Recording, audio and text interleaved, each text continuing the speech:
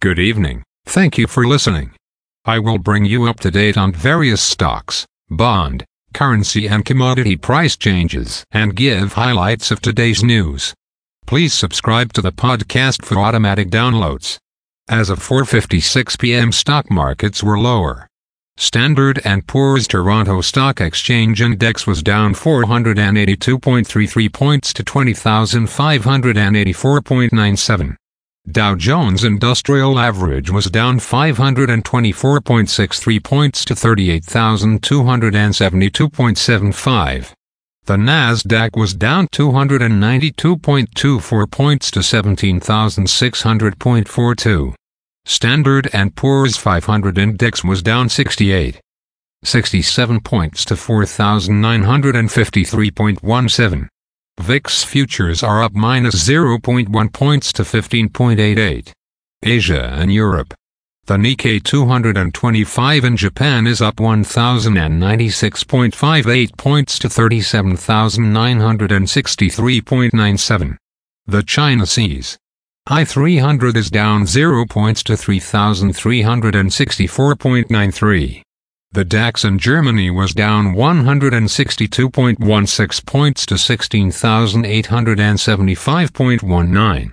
The CAC 40 in France was down 64.49 points to 7,625.31.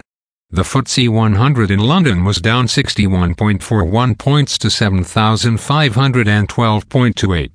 Commodity markets. Gold is down $27.10 to $2,005.90. Silver is down 60 cents to $22.16. Crude oil is up 91 cents to $77.86. Copper is down 1 cent to $3.70. Natural gas is down 10 cents to $1.66. March corn closed at $4.30 3/4. March soybeans closed at $11.86 1/4. March wheat closed at $5.97 1/2. The Canadian dollar is 1.3566. The Canadian 2-year bond yield is 4.4. The Canadian 10-year bond yield is 3.68. The United States 2-year bond yield is 4.66.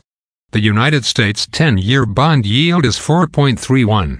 Bitcoin is at $39,519.70.